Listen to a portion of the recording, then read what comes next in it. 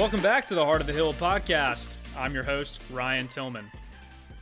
Today I want to continue on the theme of the things that will destroy us. America is still locked in a cultural battle, and every day it seems that we're bombarded with new things that add fuel to the fire. On today's episode, I want to address cancel culture. We all know what cancel culture is. We've seen it in publications, in movies, in artwork, and individuals, comedians, and the list seems to grow every single day. But I'll define it as the effort to correct public sentiment when somebody is found to commit an error. Usually this is done in a retrospect where a past tweet is uncovered, or somebody finds a line in a book or a movie or an old comedy sketch, and it is resurfaced and thrust out into the court of public opinion, and it is judged by the masses. Now, I see a lot of problems in the way that we go about doing this, and I want to address some of those today. Instead of actually wanting to offer a rebuke towards somebody, we wish to put their acts out in the public eye and humiliate them for everybody to see. We leave them no chance to express remorse or give context to why they did the things that they did. Rather, instantly, we swiftly move in a direction that leads more to humiliation rather than reconciliation. I want to make one fundamental point during this podcast. Forgiveness is a more powerful tool than vengeance. I think that we should judge people based off of how they react to something that they did wrong rather than the act itself. When we give somebody the opportunity to express remorse over what they have done, that opens the door for a beautiful union of the two parties that were once at odds with each other, and then they can actually join hands and start to move in an opposite direction. One of my friends always says, if you can't change your mind, then you can't change anything. If we don't allow somebody the opportunity to change their mind, to change their course of action when they have committed an offense, then we have no hope of changing society. I think the crux of cancel culture is this. We desire to see society be completely spotless. We realize that people have opinions and viewpoints that are hurtful to other people, and sometimes they're downright evil. And our tendency when we see that or when we hear that is to do something about it. We say, no, that's wrong, and we need to change that. I believe that's a good tendency. However, we also have to realize that what we're looking for is perfection. And we have to understand that we will never reach perfection. Human nature has never been capable of reaching it, nor would it be able to sustain it if it ever reached perfection. There's a certain amount of rest that we can take when we understand that fact, that we will never get it right, that we can try, stumble, fall down, make an absolute mess of ourselves, but then be accepted after the fact and be able to get up and try again. Now, when we see things go wrong in American society, when we see the errors that we've committed, we should never stop trying. But our efforts should reflect the truth that it will never be completely perfect. And truly, that is the great thing about America. We are an imperfect country, but the ceiling is very, very high. We are a total experiment.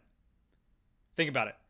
When you throw millions of people into one space that have different cultures, different creeds, different skin colors, different backgrounds, they look different, they smell different, they think different.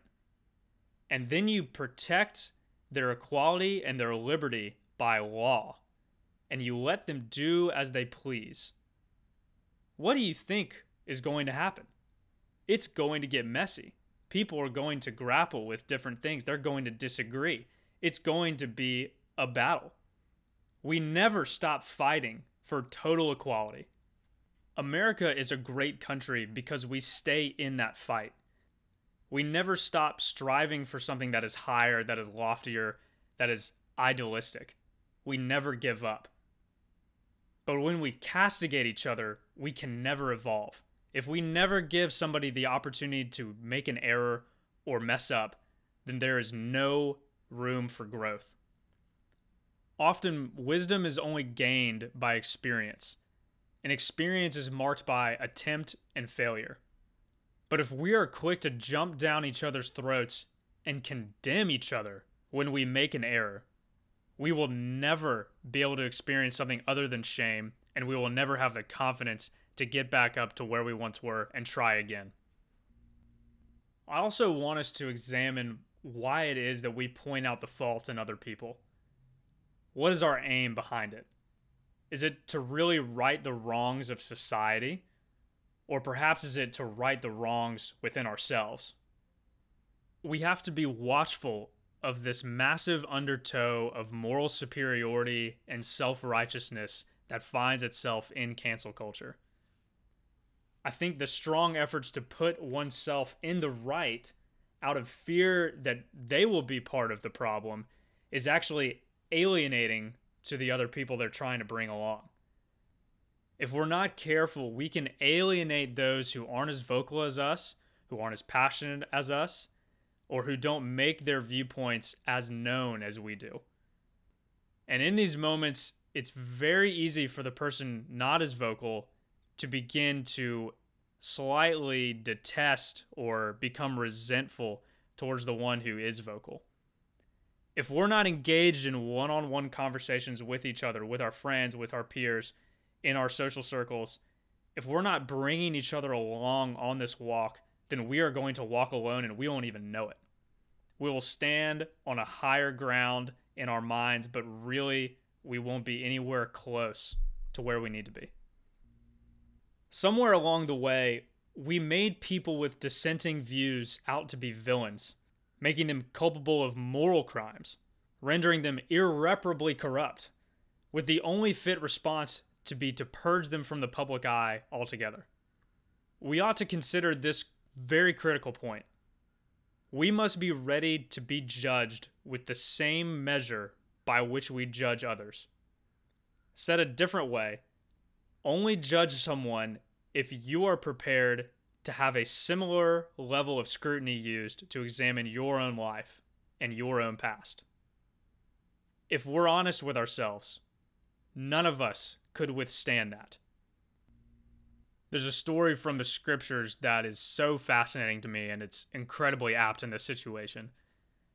Around the time of Jesus, there's a woman who is caught in the act of adultery. She's having a sexual relationship with someone not her husband.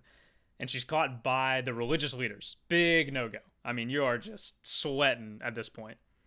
According to Mosaic law, the person who commits that crime, the penalty for them is to be stoned to death. And so the religious leaders take this woman to Jesus, who is considered to be a great teacher, and they are really intrigued by what his response will be. So they take her to Jesus, they explain the situation, and they say, "What's your judgment? What do you do?" And, Jesus does something fascinating in this scenario. He bends over and starts drawing with his finger in the sand. And so no one really knows what exactly he's drawing, but it's fun to theorize. I've read that maybe this is just a picture of how not stressed, how calm he is at this situation. He's not thinking about how much pressure is on him to say the right thing, or that this woman might be facing death. There's also another theory I've read that he's actually writing down the names of all of the women that these religious leaders have slept with. So then he stands up after doodling in the sand, and he says to them, "You who are without sin, throw the first stone." Or, if any of you has never messed up, if any of you has never erred, then go ahead. Be the first one to carry out this penalty. And the story goes that they all threw away their stones and they left. And the woman was spared. If we want to have any hope, then we as individuals not only have to accept forgiveness every day, we have to realize that we need forgiveness every day. And not only that, we have to extend forgiveness every single day. so long as we are more concerned with humiliating people and digging up past grievances, we will never be able to look forward. We'll never be able to progress and evolve as a healthy society. This has been the Heart of the Hill podcast with your host, Ryan Tillman. Tune in next week as we bring on a guest to extend the dialogue on cancel culture, and I hope you have a good week.